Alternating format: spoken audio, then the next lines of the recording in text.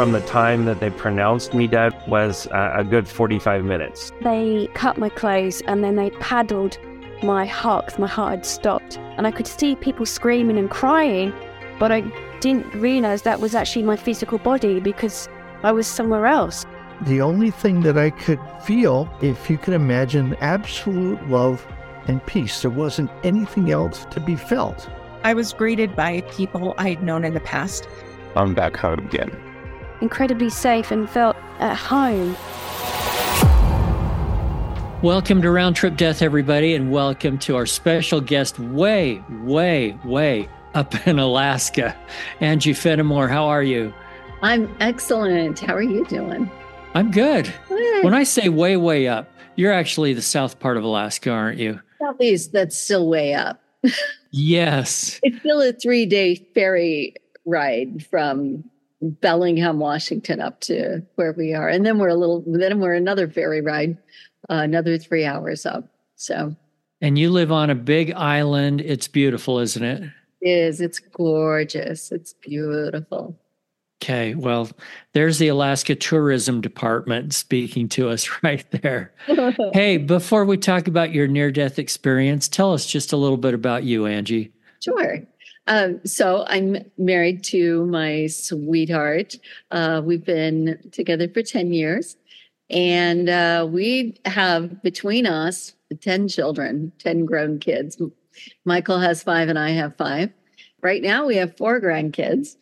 And they are delightful. Several of those kids have come up and spent some time with us. And one of them came and spent a good 2 years with us up here and did his senior year. And then we have more moving up. So it's not that far. It's not that far north. But it's just, I live an extraordinary life. We're kind of almost off the grid, not quite. And it's not for everybody. That's for sure. I'm a near-death experiencer who's already a writer, and then I wrote a book rather than the other way around. I wrote a book about my NDE, but I was already a writer. And so one of the things that I sorted out was what makes a story work.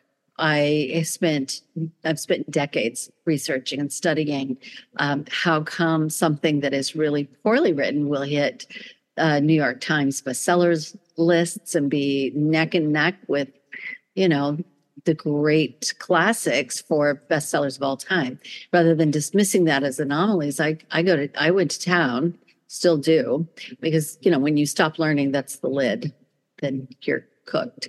And sorting out, well, how come? And so I've compiled a program. It's all online. We meet every Wednesday, my students and I, on a Facebook page where I do a Facebook Live, just through Zoom, so they can interact and ask all their questions. And then we run a pitch conference every year, and we're the most effective pitch conference in the industry. So that's what I do. And the whole point of it is, how can I make a difference on the planet with my gifts?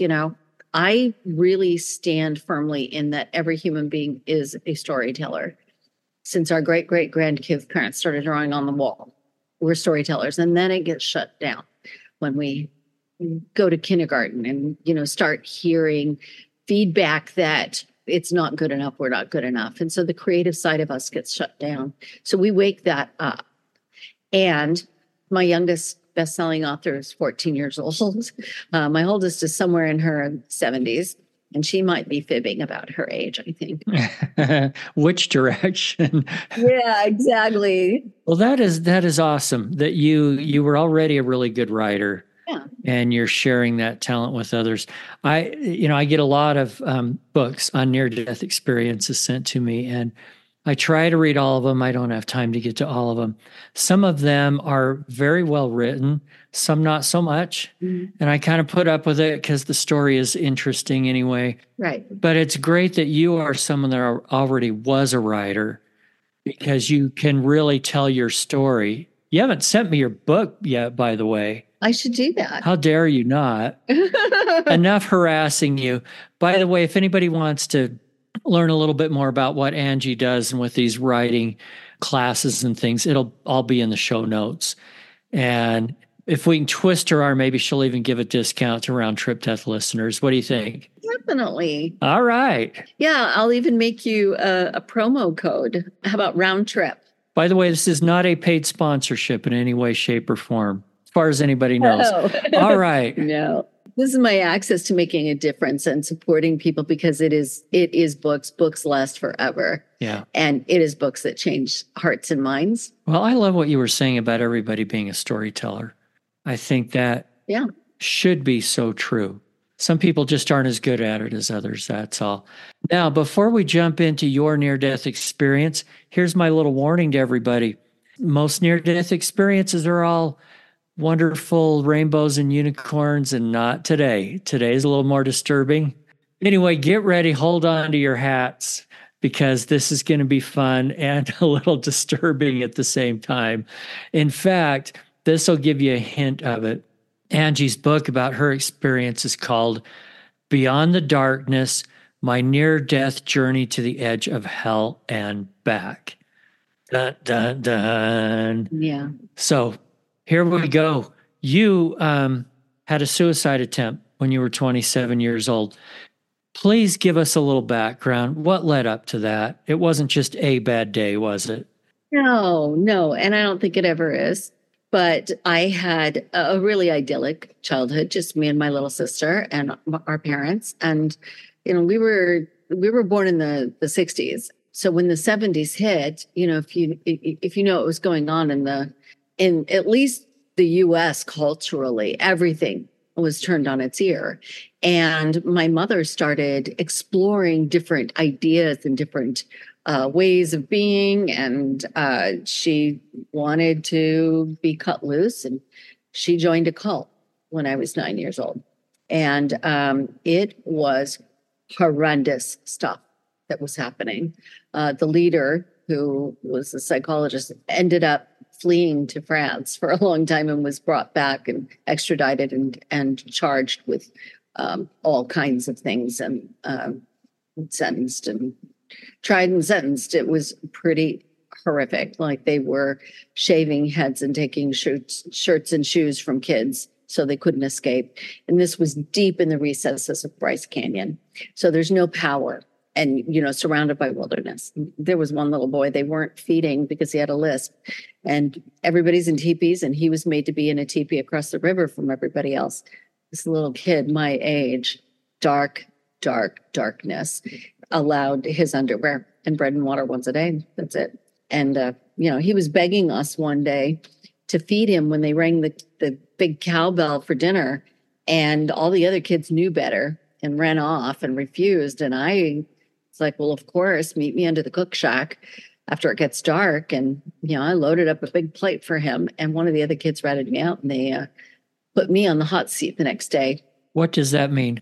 That's just exactly like it sounds. You're surrounded by everybody judging you and probably fearing, afraid. I'm not sure of the dynamics that would allow all these people to participate in this place in the first place. But there I was, this little 9-year-old girl sitting on a chair in the middle in this octagonal building, all the people surrounding while the guru said, Angie fed Petey, we're going to punish her and we're not going to feed her. And, he looks over to my mother, who I think is going to come to my defense. And she is horrified, mortified, and just dips her head and says, okay.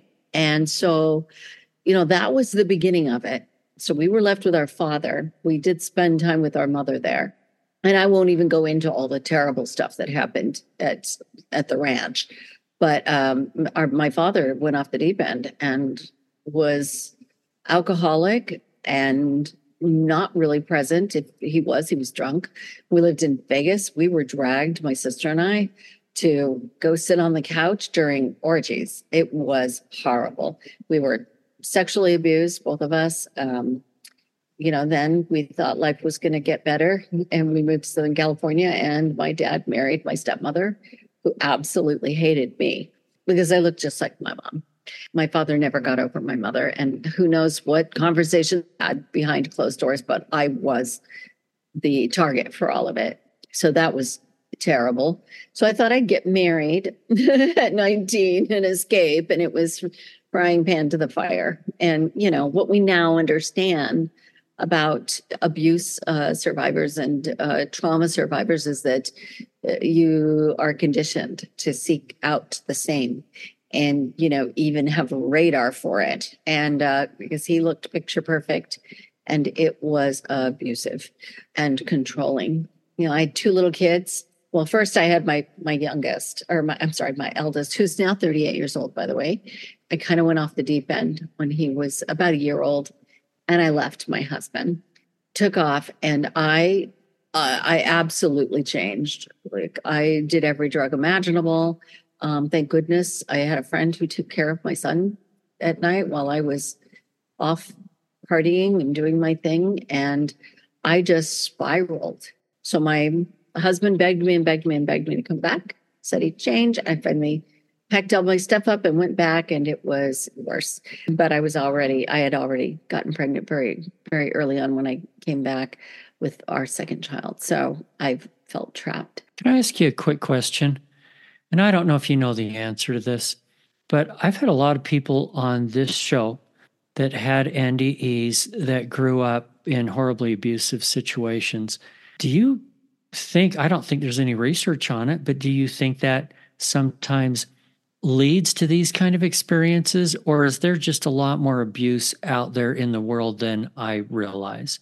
Well, so, because I don't interview a whole lot of other near-death experiencers. However, I will tell you, I did change laws governing violent sexual offenders back in the late 80s, early 90s, just before my near-death experience. And I think the numbers were really skewed way back then, because they were saying 1 in 3 girls and 1 in 6 boys. And what I've since learned is it's far higher, that boys don't actually share as much as girls do. So I think it's just a lot more prevalent than we know. I know very few women who haven't been either sexually abused, emotionally abused, physically abused, raped. I know very, very, very few. I can't, and actually, as we think about it, I can't even think of anybody who hasn't endured something like that. And because I've shared, in a best-selling book about my experience, people do tend to share openly with me. They'll mention, oh, I went through something similar, when they talk to me and they know who I am. So I'm kind of a magnet for that, for that kind of openness. So I suspect that it's just really, really high. Now, I would be curious to know about if it's something that happens more with near-death experiencers. That would be a question I'd be interested in. It may just be that the numbers are so high that really there isn't a correlation. It's just the people that I happen to be interviewing. Let's get back to your suicide attempt. I think we were almost there when I interrupted here. Go ahead. No, that was perfect, because that's, so I had my second child was just not quite 2 years old. Well, I guess, not quite 2 years old. And I had done all this work for a couple of years, like forming grassroots movements that changing laws, and all of these victims coming out of the woodwork. And we're talking horrible, horrible stuff that they had endured, that their children had endured, and they were looking for help. And so that was the overwhelming trigger for me, was that experience. Even though the work that we did was really important and stands still today, became a model for the rest of the country, actually. It changed something in me. Something in me shifted. And I began going through this cyclical depression, where I would kind of go off the deep end. That was when I first noticed it, was when I was doing this work. About every 6 months, I would just, like a light switch, for 2 weeks, I would engage in really, really risky behaviors, do things to mess with my marriage. And then I'd fall into this deep depression. And then I would be scratching my head, like, who was that? Horrified by the things I had done. And because I really just wanted to be this perfect little stay-at-home mom. It's what I really, really, really wanted. So then it was sackcloth and ashes for 6 months, and then I'd do it again. And so about the time, just before the near-death experience, my first husband he was an air weapons control officer in the Air Force, and he took an assignment in Okinawa, Japan. So we moved to Japan, which was wonderful, an amazing place, and good for me. But then we moved in September, and then January came around, because it was always January and June. Then this thing hit, and I was going out to go get milk, and it's an island. Like, I don't know where I thought I was going, but I didn't come home. I was in my slippers. I wasn't even dressed properly, and I didn't come home for 2 days. And one of the things I did was I went to the movies, and I watched the movie Flatliners, which was Julia Roberts, and it was these college kids that were experimenting with, like, dying Yeah. and having near-death experience and coming back. I remember, right, they were medical students, and they would plan this. They would be like, okay, you're going to kill me and then bring me back so that I can see what it's like. Funny, this is, I think, the first time that movie has ever come up on this podcast. Surprisingly, extremely surprisingly to me. Well, that and where I was emotionally, and that I had been doing this for a long time and I saw no way out, I really just didn't feel like there was ever going to be any kind of an escape. I had sought counseling, and they all just scratched their heads. They didn't know what to do with it. And there was nothing for trauma and abuse victims at the time. We didn't even understand it. We didn't even understand that it happens in childhood, and then it, explodes like a volcano in adulthood, that you really don't see the impact of it until adulthood. And we knew nothing about how you keep getting yourself into the same kind of abusive situations too, with none of it. And so I felt like I was just sentenced to this. And I went back home finally. My 2 little boys, 5 and 2 years old, and my husband were kneeling in the living room when I walked through the door. My husband was white as a ghost, and they were praying for my safe return. That was just kind of the nail, that was it. And so it wasn't that night, but it was the next night. I stayed up all night, and I pretty much bargained with God all night long. Just didn't feel like I had any other choice. I felt like I was doing my children a favor, because I couldn't imagine them having to go through what I saw when I walked in through the door, and the state that they were in. I mean, my oldest wouldn't come near me, and my youngest wouldn't let me put him down. And I thought there was no escape from this. I was very serious about it. I slit my wrist, which was not successful. I don't know how anybody does that. I just wrapped myself up, and I started taking everything in the medicine cabinet slowly so I could keep it down. And then it was about 4 a.m. I was laying on the couch, and my husband was getting ready for work. And he worked it was NORAD, and it's a lockdown. They don't come and go. They don't leave for lunch. He's, goes to work, and then he's home in the evening. So he was getting ready for work and asked me, "Are you okay?" on his way out the door. And I said yes. And I could tell he didn't believe me, but our relationship was such that it was not like he was going to, "Oh, honey, are you okay?" It wasn't, we didn't have that kind of a marriage. And so he went off to work. And when my boys woke up, I sent him to my friend's house, who was just a neighbor right next door, with a note just saying I wasn't feeling well and would she keep them for the day. It was about 11 in the morning. I started to feel it finally happening. The first thing that happened was that there was this extremely violent vibration and this huge, so loud noise. I thought for a moment that there was an F-15 coming down in the backyard. And so I turned my head to look, and that's when I realized, oh, this is internal. This is happening inside of me. But it was like volcanic, so loud, deafening loud, and this vibration that was within me. So my stepmom had had a near-death experience when she was in a car accident years before I met her, and she told me about it. And that was the only near-death experience I'd ever heard of. She had gone up to the corner of the room in the emergency room while they were working on her. And so that's what I expected. And so I opened my eyes because I wanted to watch. And as soon as I opened my eyes, I felt myself surge back into my body. And as I'm, back in my body, what I realize I'm seeing is this yellow membrane that I'm surrounded by, and that it's lined with these red lines like a road map. And I open my eyes again to watch, and I feel myself back in my body. And so I did that a couple of times, and then I realized that this was requiring my will.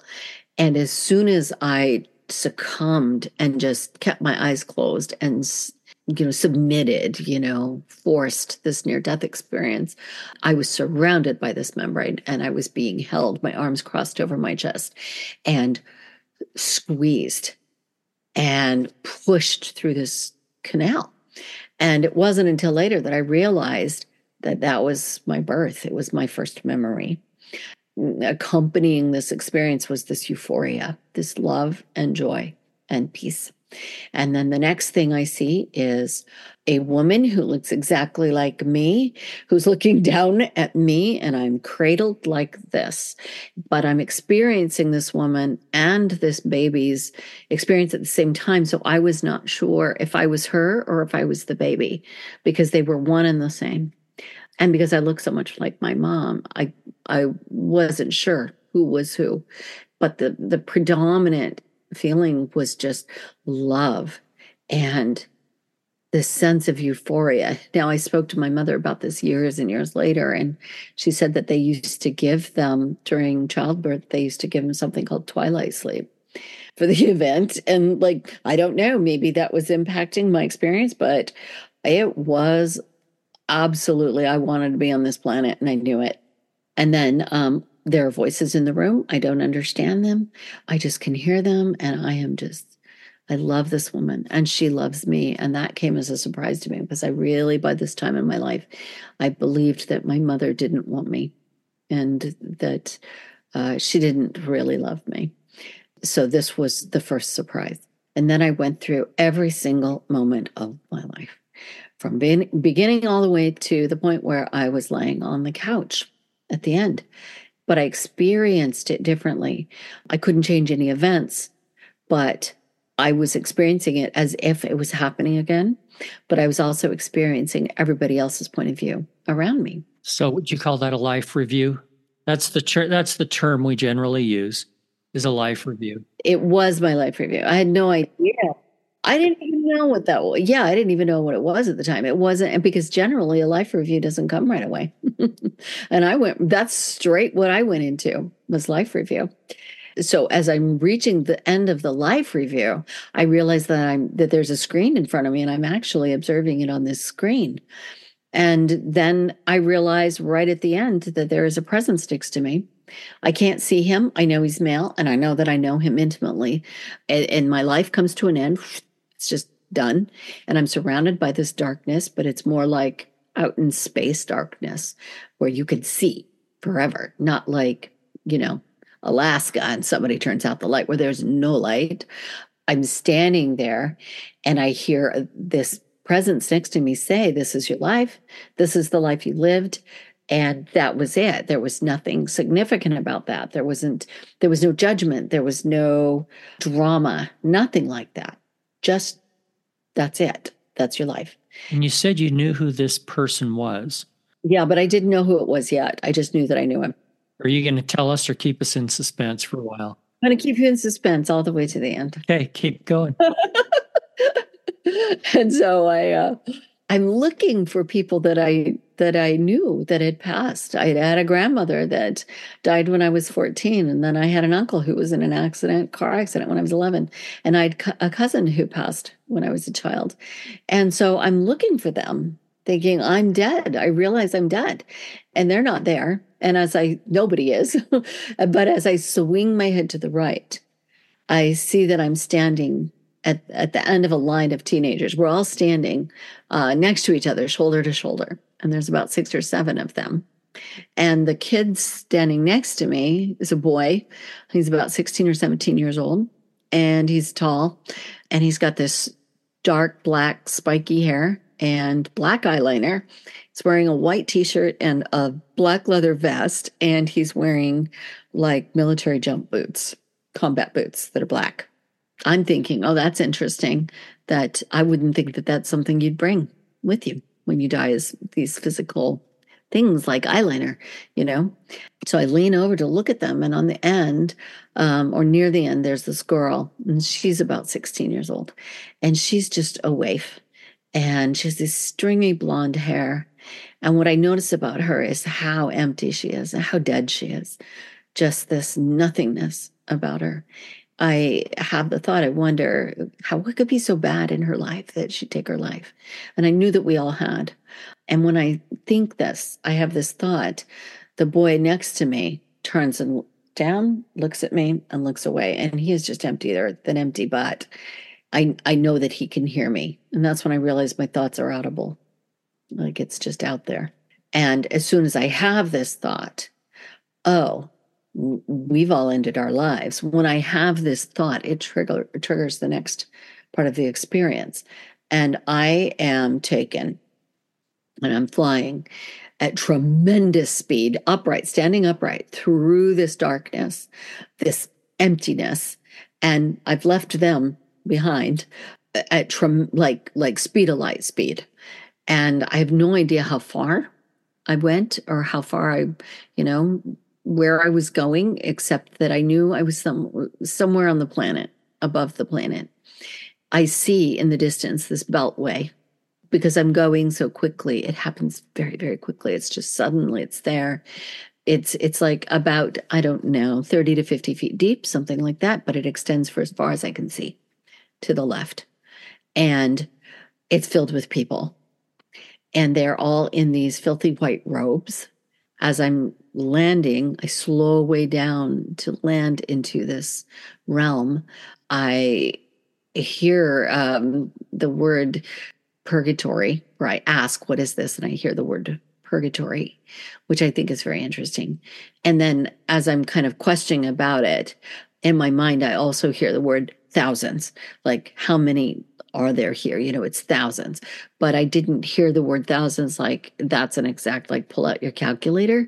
It was more like infinity, infinite, countless. I was just dropping in on the right, it was like filled to the left and empty on the right, and I drop in. So I look around at these people and they're all completely disconnected. They're just talking to themselves, mumbling to themselves, and they are not acknowledging or noticing anybody around them. It's not like we're invisible to each other. They just don't care. They're so dead. There was one man who was squatting in front of me a few feet, and he noticed me. He looked up at me. I had this thought about him. I wonder if this is Judas Iscariot. I knew he'd been there for a very long time. And my thought was 2,000 years. And that came from me. I don't think that emanated from him. And I knew he'd ended his life. As soon as I had that thought, that was the thing that triggered the next part of the experience. Because it's a testimony. If you believe that there was a Judas Iscariot, you believe that there was a Christ as well. And so in the next moment, I see this pinprick of light in the distance, and this place where I was, there were invisible barriers. Like I couldn't see a ground either, but we were all on some kind of a surface that was invisible, and we could not leave. I knew that, and it's filled with this darkness that was just like mist-like, almost waist high, but not like you burnt the toast kind of smoke. It is a molecular darkness with this energy, this crackling energy that was the stuff of dark deeds.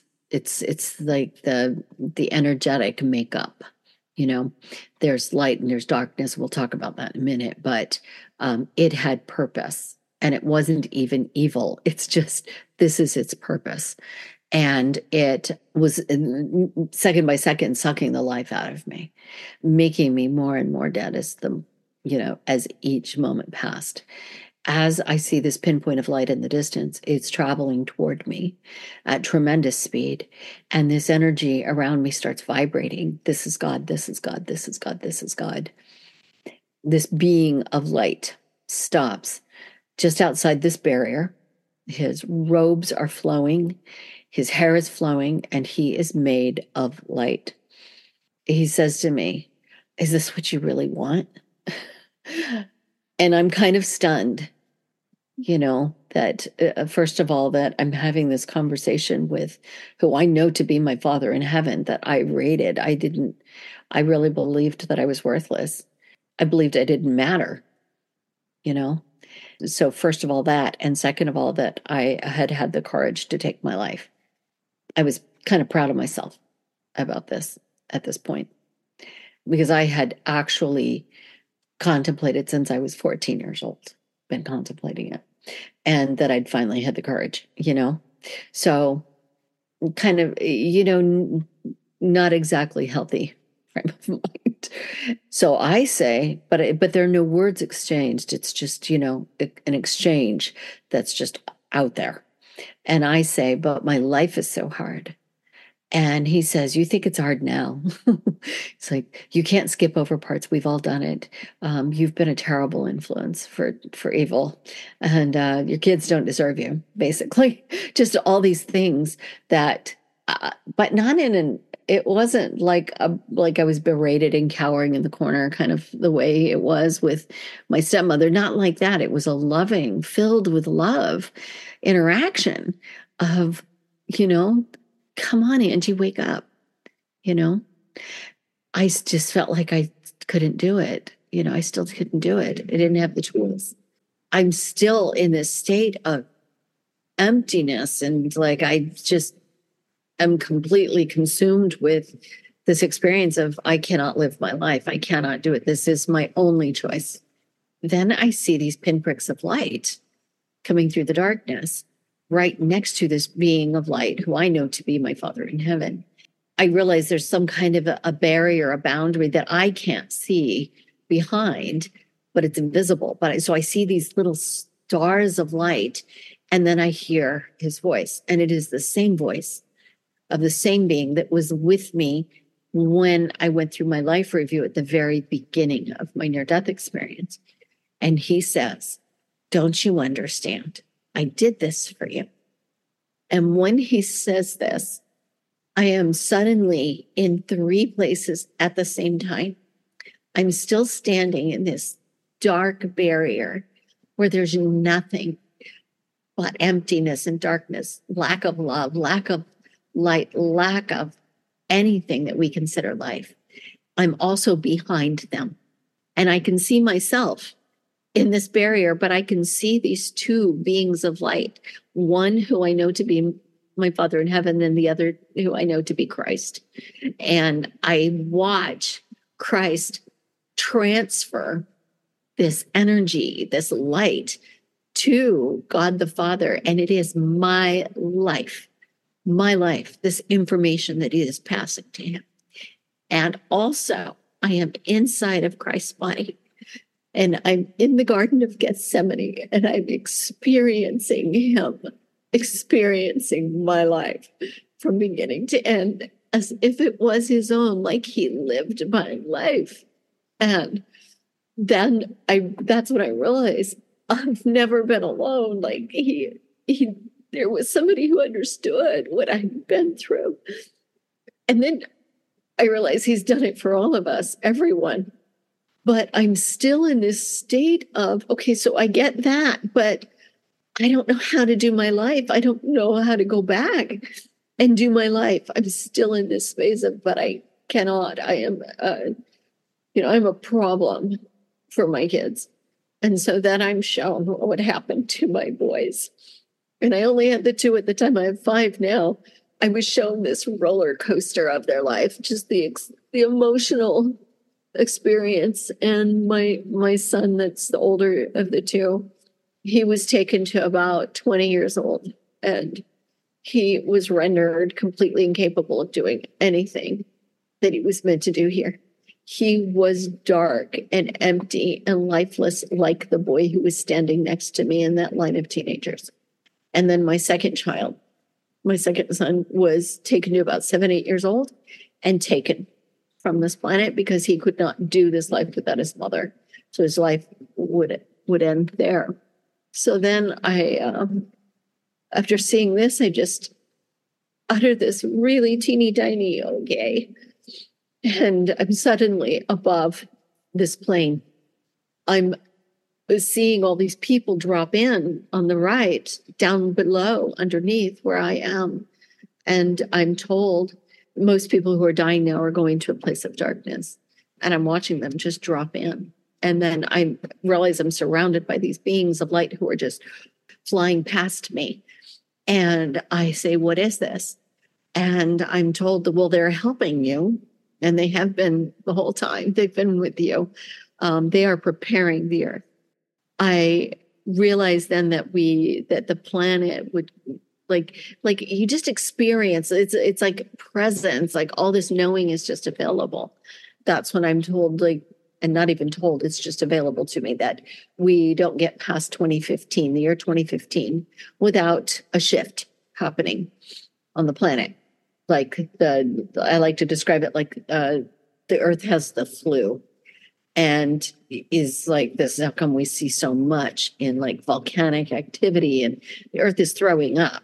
And, the earth is not well because by virtue of what we do, we human beings are doing to each other on this planet and doing to the planet. And your experience was about 14 years before that?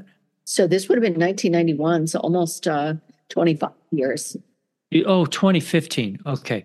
Yeah. Yeah, 2015. Yeah, 2015 was the year that I saw. And I saw this happen, actually, this shift change that happened, and it happened in 2013. What was it? These kinds of conversations out in the open. The spiritual conversations, not weird and woo-woo anymore. People no longer tolerate. Look where we are with social injustice. People do not tolerate. It's like abuse still happens, horrible things still happen, but we do not have this complacency about it anymore. And we talk about it. People are, eyes open. Yeah, we believe victims. We do something about it. So we're fighting. It's, you've got to think about how long the earth has been here. It's a long flu, and it's going to take a while. It's going to take a while. So how did your experience end? Or is there more before the end? Yeah, there's a little bit more. But so I traveled back to my body through this darkness, and I was just packed this suitcase of information, things that I would need to know in order to do my life. And one of them was my relationship with my husband. I really got to see for real how it is. And I had it like perpetrator victim, and I'm the victim. I had it like my stepmother, perpetrator victim, and I'm the victim. My parents, perpetrator victim, guess who's the victim? What I got was it's yin and yang. It's a dance. And the minute you step out of it and just say, oh, I'm not playing that game, it ends. That dance ends, and let's do something differently. I also was able to see how it was for my husband. I was able to really be in his shoes and get like, oh, I was a monster for a while. It was no cakewalk for him either, and that we were working our own garbage out on each other, and I was doing just as much as he was. It just looked differently. That's all. So, I came back with a lot of compassion for others, and a lot of getting that I was in my own little teeny tiny experience and not experiencing what other people, and that's readily available to all of us anytime, to get into somebody else's point of view and experience for them, what it's like for them. If we all did that in one moment, guess what? Earth would change. Empathy on steroids would just fix a whole lot of stuff. Yeah, war would end, hunger would end, all of it. Sex trade, slavery, done. So then I'm back in my body. And as I sit up and swing my legs down, and I'm sitting on the couch, and it's, late morning, I realize that I'm still seeing light and darkness, like molecular light and darkness. And I look at my couch, and my couch is vibrating. We are couch serving you, serving God. A pillow sitting next to me on the couch. We are pillow serving you, serving God. Everything around me. We are floor serving you, serving God. We are serving you, serving God. The whole planet, everything. And I could see like the space between the molecules, and that like if I willed it, I could put my hand through the table. Like it's not solid. I could see that the structure of everything is held together by will, by choice. That it's not just, oh, I built this table here. I should say my husband built me this table here. This tree participated in that and willingly participated in that. And then I see the plants in the room, and they're just made of light, the way God was made of light. And I could see the information, even though my TV was off, I could see the information that had passed through it and that would pass through it. I could see just everything not bound by time as well. Time isn't even real.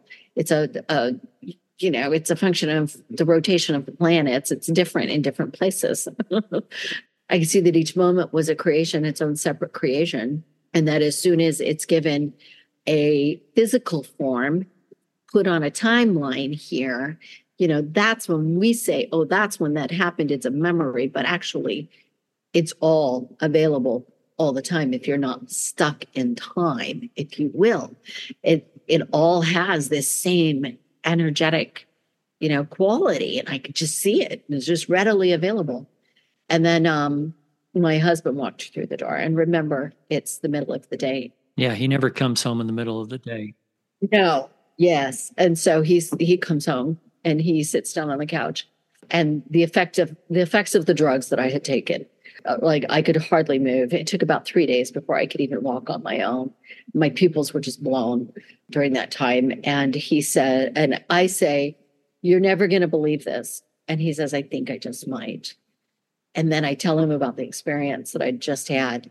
And I say, I don't know what that was, but it was realer than anything I've ever experienced in my life. And to this day, it is the realest thing I've ever experienced. So he says, well, we need to take you to the emergency room. And then I hear God, I'm still hearing, like the veil is open, wide open. And I still hear the voice of God. And he says, do not do that. They will fly you to Hickam Air Force Base and lock you up in the mental hospital. And that is the last thing that you need right now. It is the last thing your family needs.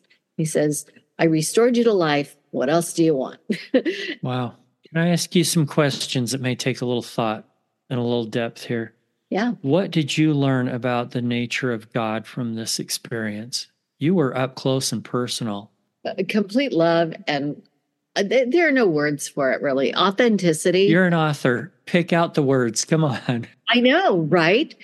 We don't have them in the English language. We don't have words for this because near-death experiencers should get together and invent some words. But it is love, like complete and whole, absolute truth, and not like scary truth, just truth, facts. This is as it is, authenticity. And inside of that, there's no fear. And when you take fear out of the equation, so many of us are stopped. We don't do something or say something or feel something or acknowledge something within ourselves because we have these hidden fears, like that'll destroy me if I acknowledge that I think that I'm not pretty enough, or that I'm not smart enough, that I'm not good enough, that I'm not loved. It's like to say those things even to ourselves, we have the experience that we will crumble. But when we release that and allow ourselves to acknowledge that we have those fears, guess what? They dissipate. So this experience that I had with God is like that is done and has been for thousands of years. It's just all honesty. It's just complete honesty. Okay, now we need to talk about the hard subject for a minute. Yeah. We need to talk about suicide for a minute. So you saw other people in this line, other teens. You felt like they had committed suicide also. Give me an idea if you had any feeling from this experience, maybe it came to you then, maybe after, of what happened to the rest of them. Because yours ended up having a happy ending. I don't know if theirs did. I don't either. Sad truth, I don't know. I still had a body to come back to, number one, and I do feel like, and this is just me, conjecture, right? Okay. I don't know.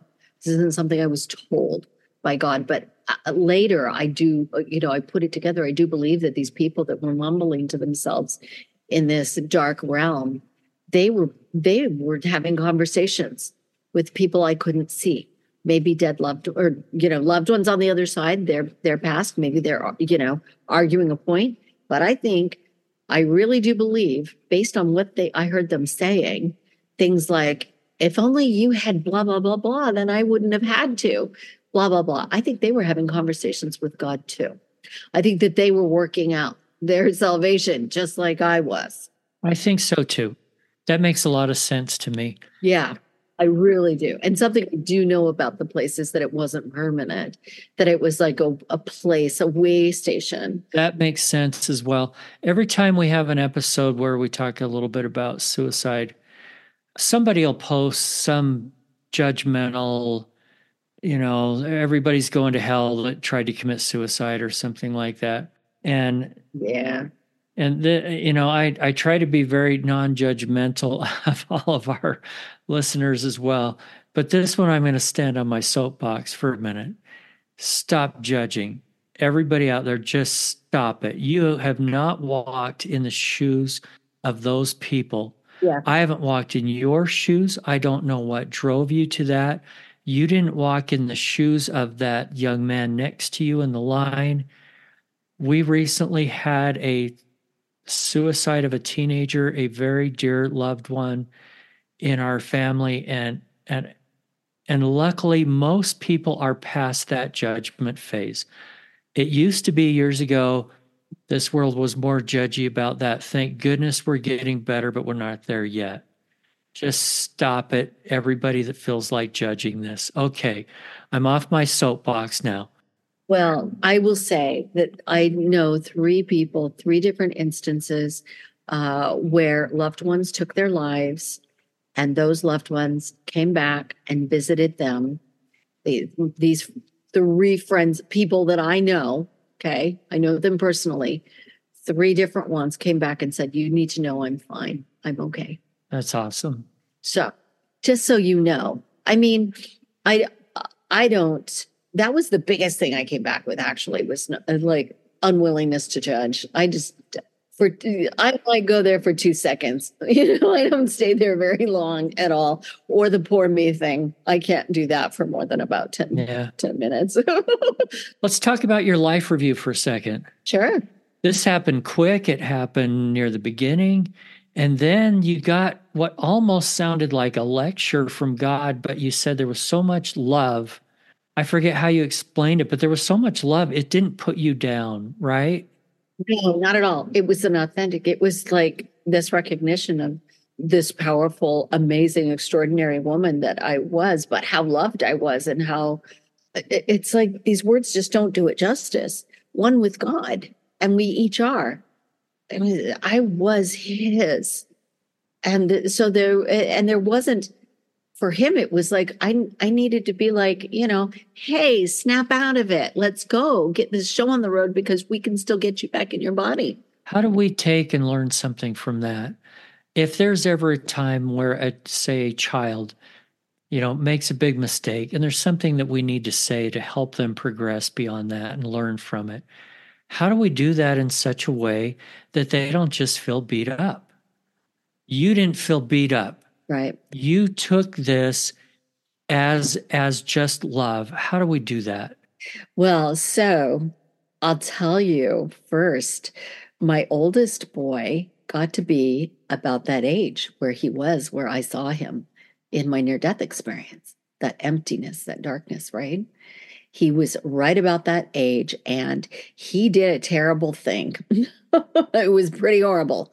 He emptied my bank account because I had him as a signer, and just like strapped us completely financially. I had just gotten through a divorce and just bought a house that I didn't know what I was going to do with this. I discovered it. We had just gotten back from a trip. And I discovered it at 1:00 in the morning, and he's standing there in front of my piano. And I'm looking at my bank statement, and I just look at him, and it's that moment. And I'm just told, give him your code also. And I just say, I'm going to talk to you tomorrow because I can't right now. And he was so ashamed, It's like I called him and I'd leave messages, hey, your tires that are out in the garage, we're having a garage sale. There's $400 for you. I sold them.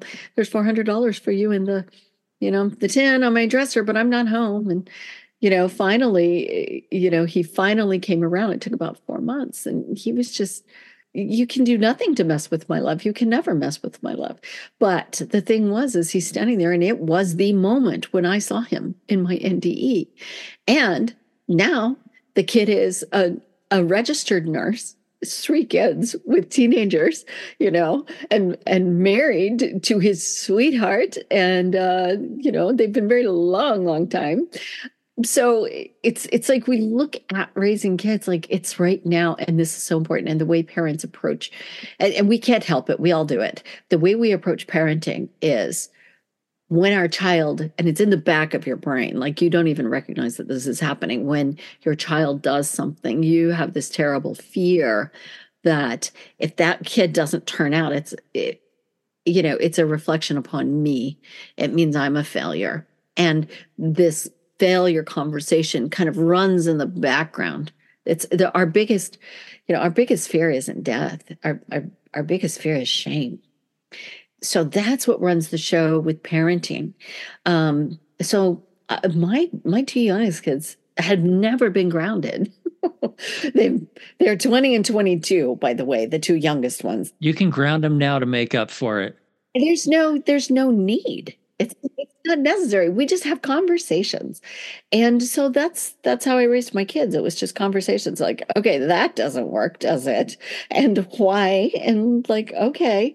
But I really stand inside of natural consequences. It's just much more powerful than also throwing in there the lectures or. But that's so impressive, because so many people that were raised in an abusive situation do the same thing. That's all they know to do.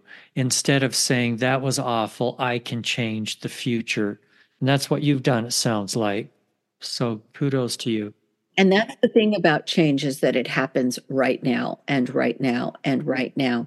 You always have you're standing in front of a moment just right now.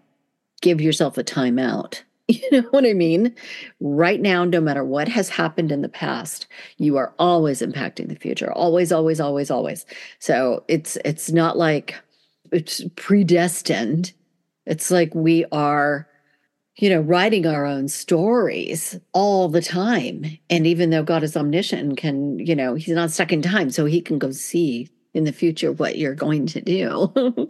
But at every moment, not any moment, but every single moment, you have choice, regardless of what has happened.